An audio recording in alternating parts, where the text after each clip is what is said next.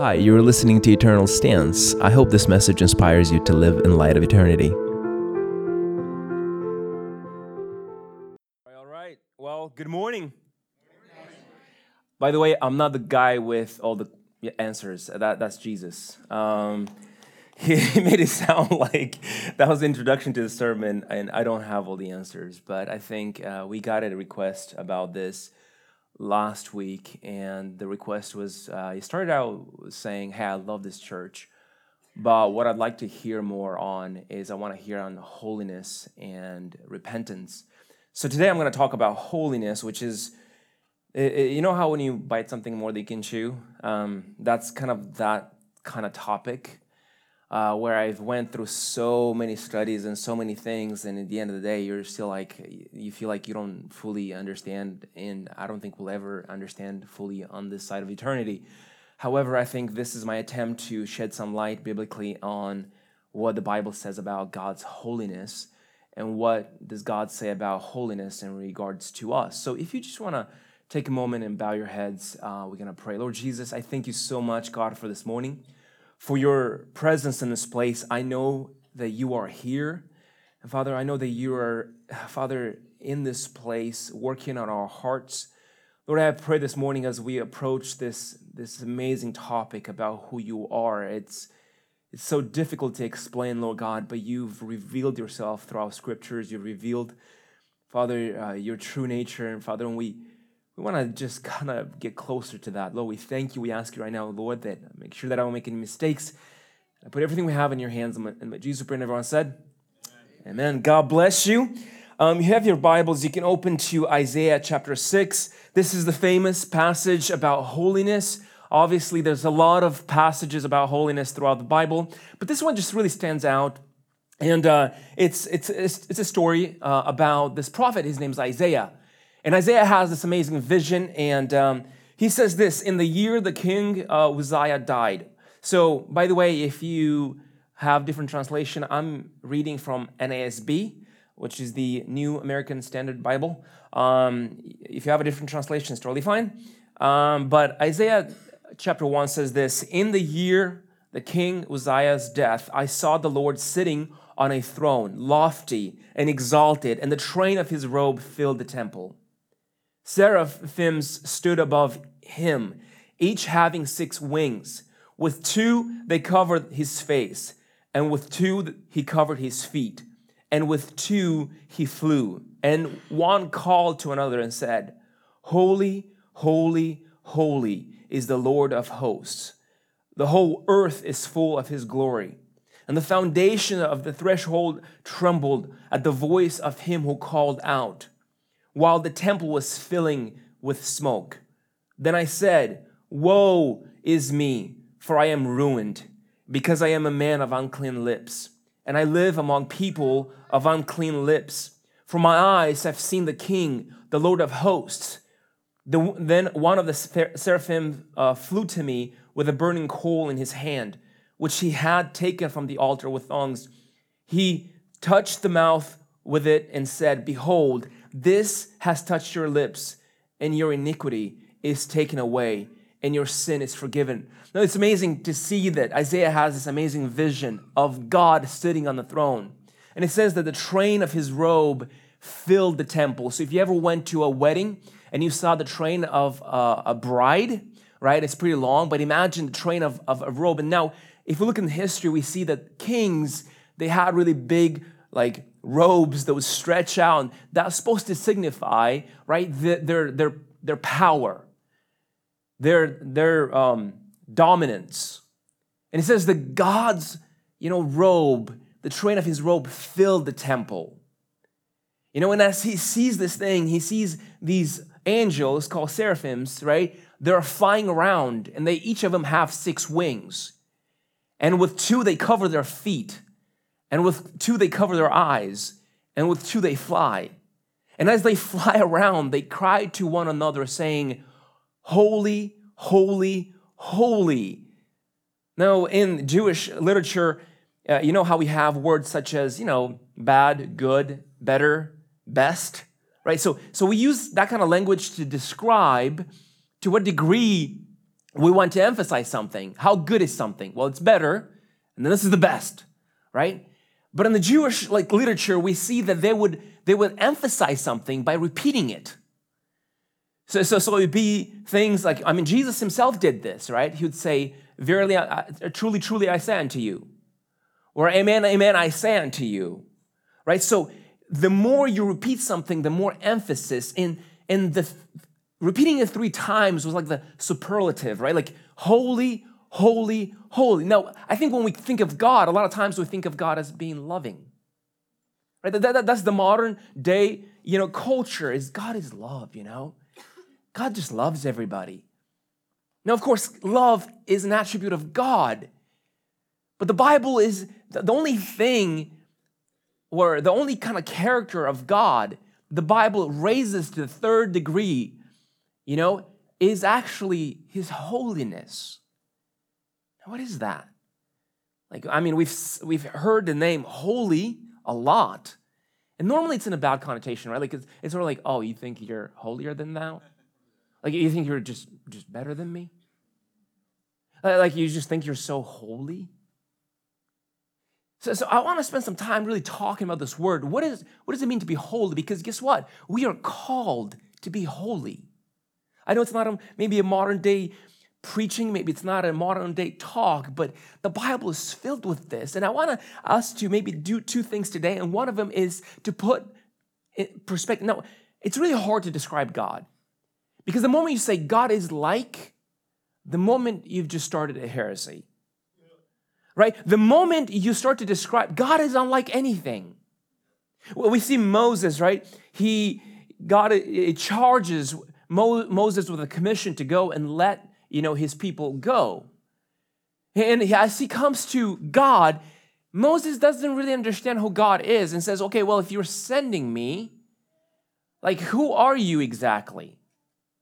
God, who do I say? You're going to find this in Exodus 3:13. It says, Moses said to God, behold, I am going to the sons of Israel, and I will say to them, the God of your fathers has sent me to you.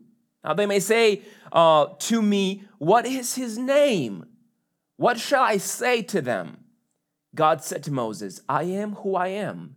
And he said, thus shall you say to the sons of Israel, I am who sends me to you.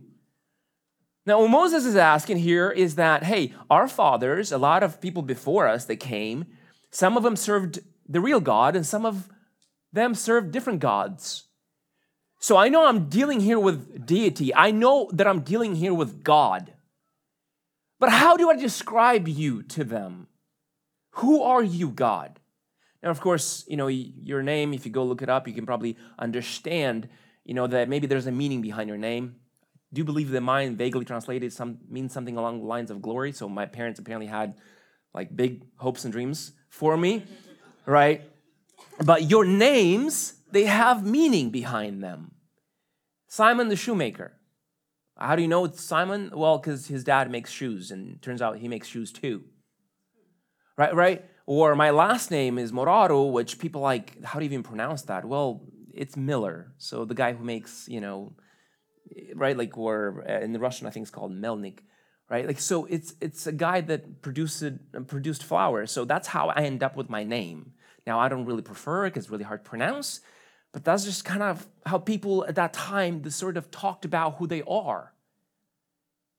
So Moses is asking God, who are you? Can you describe yourself to me? And God's like, yeah, I am who I am. Well, that's very, very, very detailed, God. What does that even mean? I am who I am. What God is saying is there's no one that I can describe myself by. There's no one like me. There's no way I can put into words who I am. You can't describe me as like Simon the shoemaker, because I'm so much bigger than any of that. And that's what I mean. When we start to say God is be careful.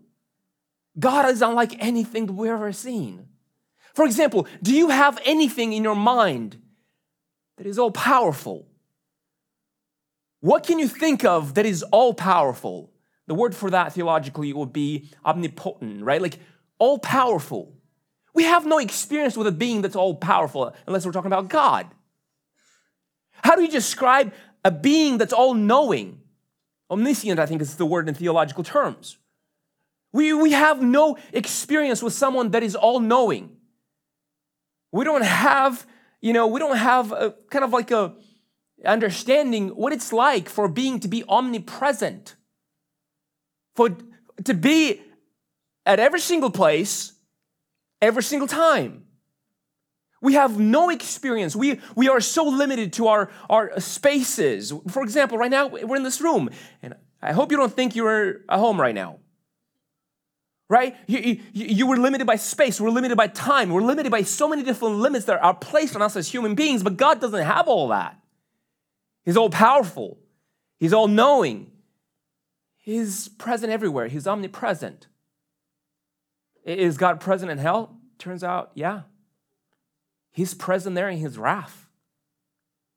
God is present here this morning. So maybe we should stop, say, God, please come here. No, God is here. God is here. Now, we don't have an understanding of a being that is powerful like that is all-knowing like that is present like that. That's why it's so hard to describe. We don't have an idea how to describe something that created the depth of the ocean and the atom and the bacteria, and at the same time created the galaxies. We have no concept of that. I love how Psalms 86:8 says this: "There is no one like you among the gods, O Lord, nor are there any works like yours." God is unlike anything that we, can understand. Our minds are so they're so small. Well, when we say things like, well, now my Jesus not like that. Well, what you've just done is you created Jesus in your own mind. Oh, don't put God in a box. You've seen that weird phrase. Even if you could, you can't. But listen, you can't take all of that. Have you ever tried to wear shoes that are maybe 3 sizes too small for you? It's not exactly the most pleasant experience. How do you take all that glory, all of that, and try to comprehend it with a little mind? This is a word known in theology as transcendence. God transcends every single thing that we understand, right? Like he is so much bigger than anything that we don't have words to describe. We have words like my friend Alex, he'd always exaggerate to the point where he ran out of words to say. So he would say, it's like a gazillion, bazillion, majillion, that is how big it is. Because everything was really he would have a problem with constantly emphasizing things that shouldn't be emphasized, right? And it got to a point he ran out of words. But when it comes to God, you can describe, okay, well, God exists on 400 million billion galaxies, but actually he lives in eternity, which is more than that. Or anything description you can come up with, I can say, yeah, he's better than that. He's so much bigger than that. God created everything that we see, that we touch, everything in this world. That is crazy to think about. You think our skyscrapers are big. God created all of that. And then, now, of course, I don't want to overplay my hand here, right? And keep on telling you how great God is to the point where you're like, well, how can I possibly ever talk to a being like this? That's the difficulty, isn't it? Because you see, when we start talking about how amazing God is, we feel so insignificant. We went and watched the stars at night, which was cold, but it was great. Was it Friday night, I think? And just to lay down there and look up and see the stars, God, he created all this. He says that the galaxies fit in the span of his hand. God holds this.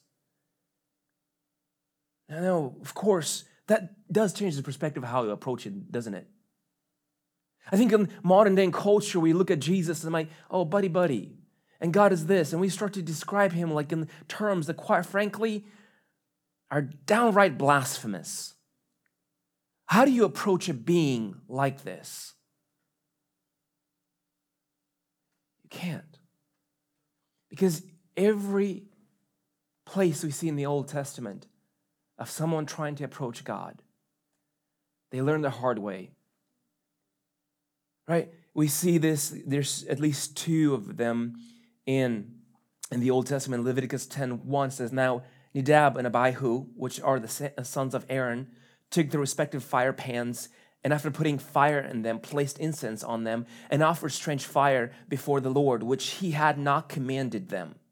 The fire came out from the presence of the Lord and consumed them, and they died before the Lord. Then Moses said to Aaron, 'It is what the Lord spoke, saying, by those who come near me, I will be treated as holy. And before all the people, I'll be honored.' So Aaron, therefore, kept his silent." Think about this. A priest serving in the house of God. Think of a pastor serving the house of God, and two of his sons are trying to approach God, but they do it in the wrong way, and fire burns out and destroys them. But God, we're trying to serve here. It says that they brought strange fire. They didn't follow instructions. And God kills them on the spot.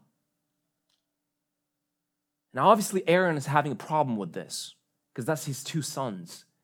Comes up to Moses. Moses says, "This is what God is saying. For those who approach me, they will know that I am holy." We see another one in Samuel 6. It says that they in this amazing place where they had to separate God's presence from the people because people are sinful and God is holy, and people's sin cannot dwell in his presence because they would die. So they created this tent of meeting, and later on turned out to be the temple, right? And then in this tent of meeting, and then the temple, right, there would be called a room called the Holy of Holies. And in this room, God, it was kind of like a representation of what it's like to be in heaven, right? Like it was a representation of what the things are in heaven. And in this room, there was a box made out of wood and covered in gold called the Ark of the Covenant. And nobody was allowed to enter this place because if you entered there without doing the rituals, without going through a process of like sort of cleansing before you can enter into his presence, you would die. So only once a year, I believe the holiday was Yom Kippur, like they would be able to walk into the presence of God, where the Hebrew word there is the Shekinah glory, where the glory of God would descend upon this Holy of Holies. And if the priest walked in and he didn't follow instructions, he would die. Some traditions say that they would actually have, bells. So if the guy is not making any noise, he's dead. Pull him out. They would tie his foot with a rope and pull him right out. Now, this ark somehow gets captured, and after some time there, David's trying to bring this ark back. And first of all, they were supposed to carry this ark only by hand, and it was only you could only carry it with a particular people, and that was the Levites. These are people in the house of Israel that they were given into holiness and to serving unto the Lord. And the only people that could touch, and even that, they had to put the poles through the rings and then carry the ark like that. But then when they were bringing the ark back, they didn't follow these instructions. They put the ark on this cart, and as this cart is sort of rolling down the road, it starts to kind of like shake a little bit. And this is what we'll pick up in 2 Samuel 6:6, and says, "But when they came to the threshing floor of Nacon, Uzzah reached out towards the ark of God and took a hold of it, for the oxen nearly upset it." So meaning that the oxen were moving and it was about to fall off, right? So this guy, Uzzah, automatically just puts his hand on it to steady it. He wants to do a good thing. And it says, "Then the anger of the Lord burned against Uzzah, and God struck him down. Therefore his irreverence, and he died there by the ark of God." Now, David obviously is having a problem with this. But God makes it very clearly that you don't step into my presence just like that. Now, unfortunately, even in our church, we've trivialized that. And I hope that maybe this is a call back to understanding who are we worshiping here every single Sunday morning? Who are we really talking to here? My parents, I knew better. Like, my dad never beat me, but what I can say is that he would just look at me and I got the whole point.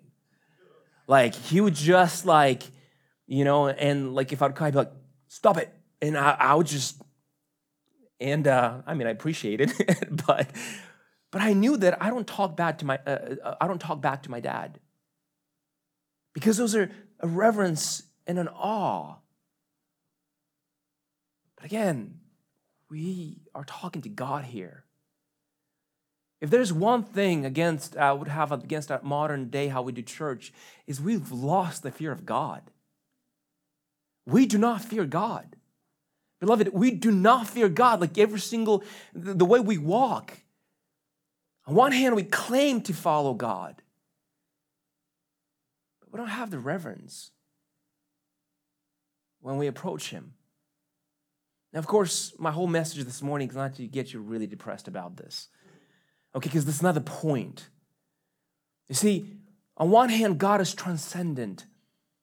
He is big, He's majestic, He transcends time, places, and cultures and kings. He is the King of all kings. He's the Lord of all lords. He's the God of all gods, and He is all of that. But then also God is immanent. This quality of God, the God is close to us. He's there.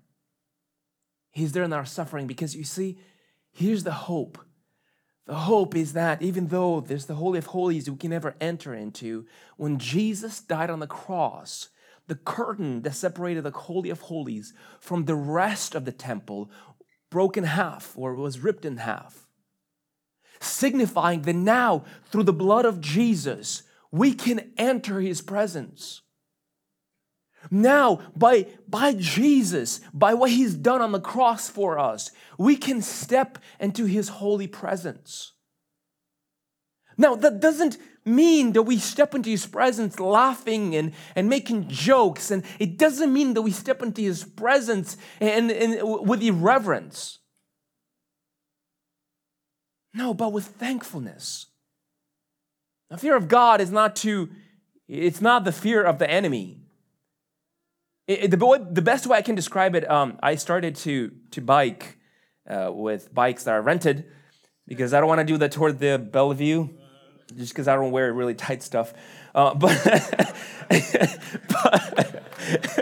sorry, Pastor, I just can't. I can't.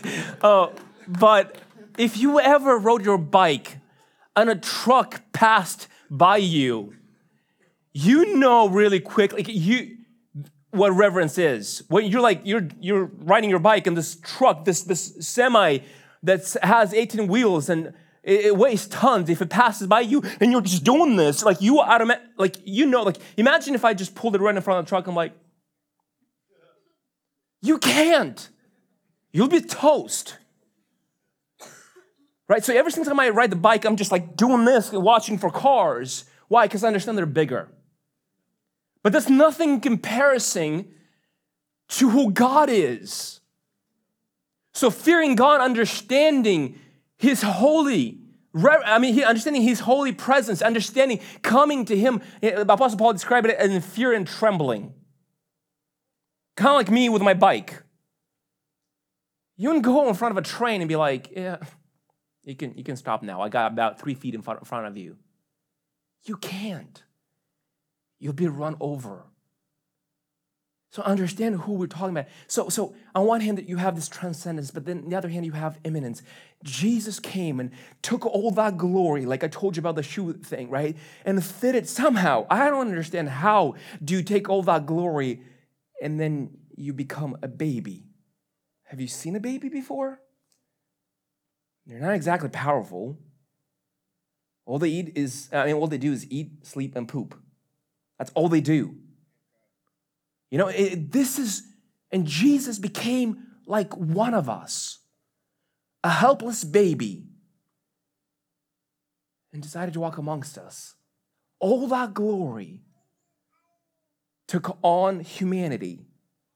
I love this this play. I don't remember exactly who is it by, but this guy is walking through the barn, and there's this dove that keeps on hitting the glass, and he's getting all bloodied up, and this guy's trying to get this dove out, and he's constantly chasing this dove, and he steps on a couple rakes and then whacks himself in the face, and he's just like, I can't tell this dove that all they have to do is just fly lower and go through the door.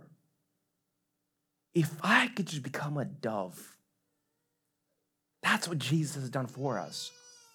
While we're trying to figure out our own lives, when we're trying to and we're getting all bloodied up, Jesus took a form like us and dwelt amongst us, and he showed us, right, how to live. But more importantly, he opened up for us a way to step in God's holy presence.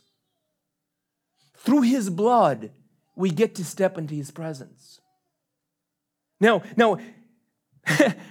the amazing thing about this is that you can step in his presence, but now you're covered.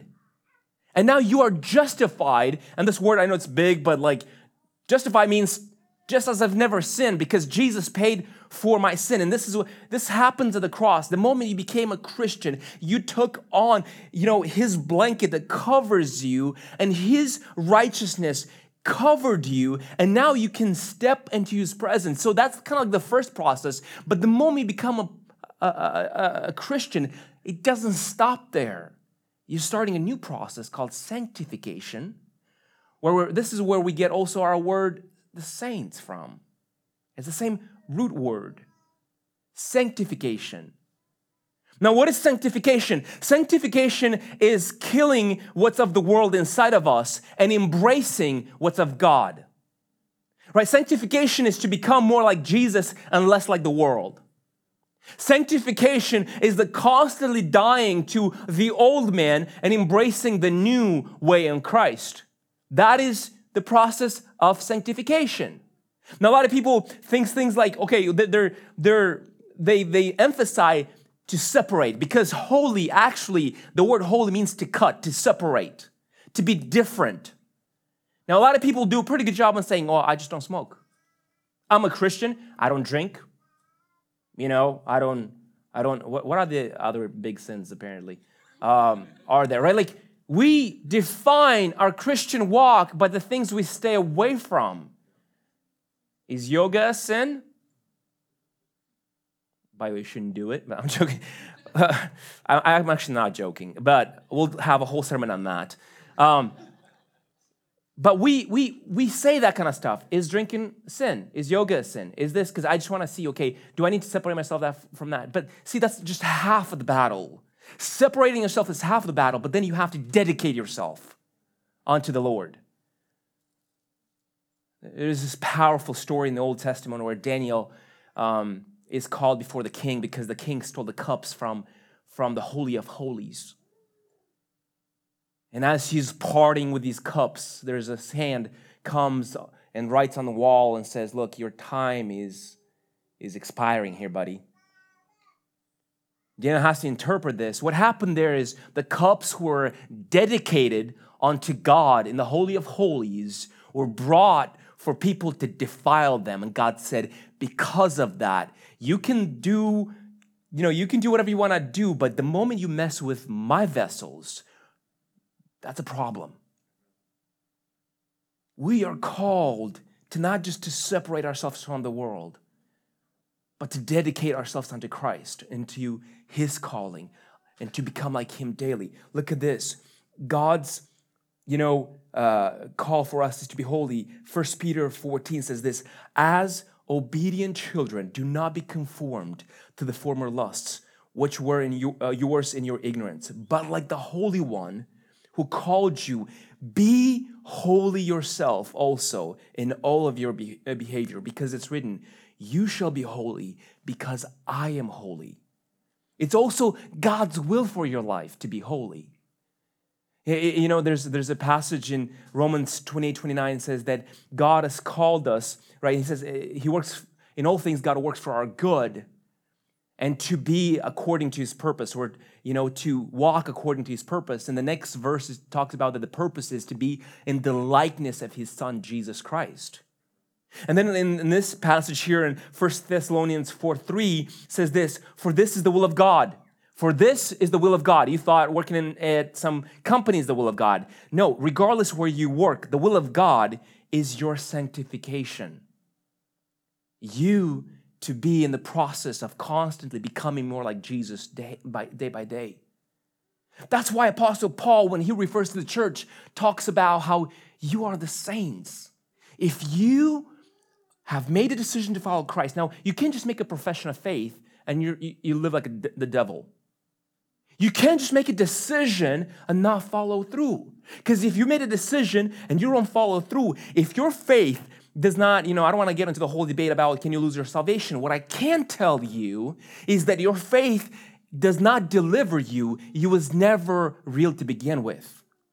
If your faith does not last till the end, you was never real to begin with. So you can't just make a profession of faith and live like the rest of the world thinking I'm saved because when I was a kid, when I was 16, I asked Jesus in my heart. That is not what the Bible teaches. If you take it out of the context, you can justify it. Right? So he goes on to say, 1 Thessalonians 4:3 says, for this is the will of God, your sanctification. That is, that you abstain from sexual immorality. That each one of you know how to possess his own vessel in sanctification and honor, not in lustful passions, like the Gentiles who do not know God. And that no man transgress and defraud his brother in the matter because of the Lord is the avenger in all things. Just as we also told you before and solemnly warned you, for God has not called us from the purpose of impurity, but in sanctification. So he who rejects this is not rejecting man, but the God who gives his Holy Spirit to you. God's will for your life is to be holy and to walk in sanctification. This process of constantly dying to your old self and embracing the new person who you are in Christ and becoming like Christ every day. And here's the crazy instruction that I came across, and I had to really pause and really think about this because I don't think it's preached enough, and we need to think about it, beloved. It says, Hebrews 12:14 says, pursue peace with all men and the sanctification without which no one will see the Lord. Let me read you from an ESV translation. Strive for peace with everyone and for the holiness without which no one will see the Lord. Did you catch that? Without holiness, you don't get to see the Lord. That is crazy to think about. So shouldn't it be the greatest pursuit of our life? Shouldn't we stop asking if we are happy or sad or depressed or any of those things? Should we ask, are we pursuing holiness instead? Do I think I'm holier than thou? I don't think so. But God has called us to holiness, and there's nothing wrong with that. Actually, God instructs us to be holy. I love this quote by Oswald Chambers. He says, holiness, not happiness, is the chief end of man. So let me ask you this. Did you get into your marriage because you thought that's going to make you happy or that it's going to make you holy? In all your pursuits, be your business or be it your call, in everything that you do, are you asking, is this going to make me happy? Or are you asking, is this going to make me holy? It changes, doesn't it, the way we look at things. Is this sinful? Maybe the question we should ask is not what's wrong with this, but what's right with this? Does this get me closer to Christ or farther away? That's the question we should be asking. Are we pursuing holiness, church? Are we pursuing holiness? Because without holiness, no one will see the Lord. And the last thing that I want to mention, when it comes to Scripture, this passage I want to bring from Romans 12:1-4 says this, therefore I urge you, brethren, by the mercies of God, to present your bodies as living and holy sacrifice, acceptable to God, which is your spiritual service of worship. And do not be conformed to this world, but be transformed by the renewing of your mind, so that you may prove that the will of God is that which is good and acceptable and perfect. Apostle Paul urges us to present our bodies as living sacrifice. Problem with living sacrifice is they have a tendency to crawl off the altar. If you have something that's dead on the altar, it just stays there. Maybe in your call towards sanctification and holiness, you've encountered some pushback. You've encountered some pushback when it comes to your old ways of doing things. And the Lord this morning is asking you to die to that and to present your bodies as living sacrifice that is acceptable to God, that is holy and acceptable to God, which is your spiritual service of worship. It goes on to say, and do not be conformed to this world, but be transformed by the renewing of your mind. How do you start? By renewing your mind. How do you renew your mind? By taking in His Word. Changing the way you think. So many times in our church we say such things that are so nonsense. Imagine if you got out of here and you're like, hey, the preacher today, his name is Slavik, he's a 6'7" black guy. And the guy's like, no, I remember he was actually of Asian descent and he's actually 5 foot. And you come out like, you're both right as long as you believe it in your heart. What? No, there's a true nature to who I am as a person. I'm neither of those. And we say things like, oh, you can believe whatever you want to believe about God because as long as you believe in your heart, you're fine. No, there's a true nature of who God is, and it's here. It's described here. We don't go around defining who God is. We don't go around defining what holiness is. He's already done that for us. But again, my point this morning is not to make you feel even more guilty. I'm trying to tell you is this amazing God that we worship every single Sunday morning. This amazing God that created the galaxies became like one of us, and He is here. He is there in your depression. He is there in your suffering. He's there when you have a death in the family. And this morning, He is in this place, and I don't know how you came in, but I want to give you a chance to say, Lord, maybe I said a whole bunch of things that kind of you're still processing. Listen, if you made a decision to follow after Christ and you're dwelt in by the Holy Spirit will guide you in this. He will convict you of your sin. He'll also bring healing and restoration. The good news is not that we should feel guilty about our sin. That is part of the process. The good news is that we have a hope that transcends this life. The good news is that we know how it all ends here. And we don't have to go around trying to squeeze every single pleasure and ask if we're happy or not out of this life, because life continues after death, and death is just a transition. And we know who is all-powerful. We know who stands the test of time. Kings and political governments, they might rise up and fall, but Christ reigns. Thank you for listening to Eternal Stance. My hope is that these messages will help you to live in light of eternity. If this podcast is a blessing to you, would you share with other people? Thank you, and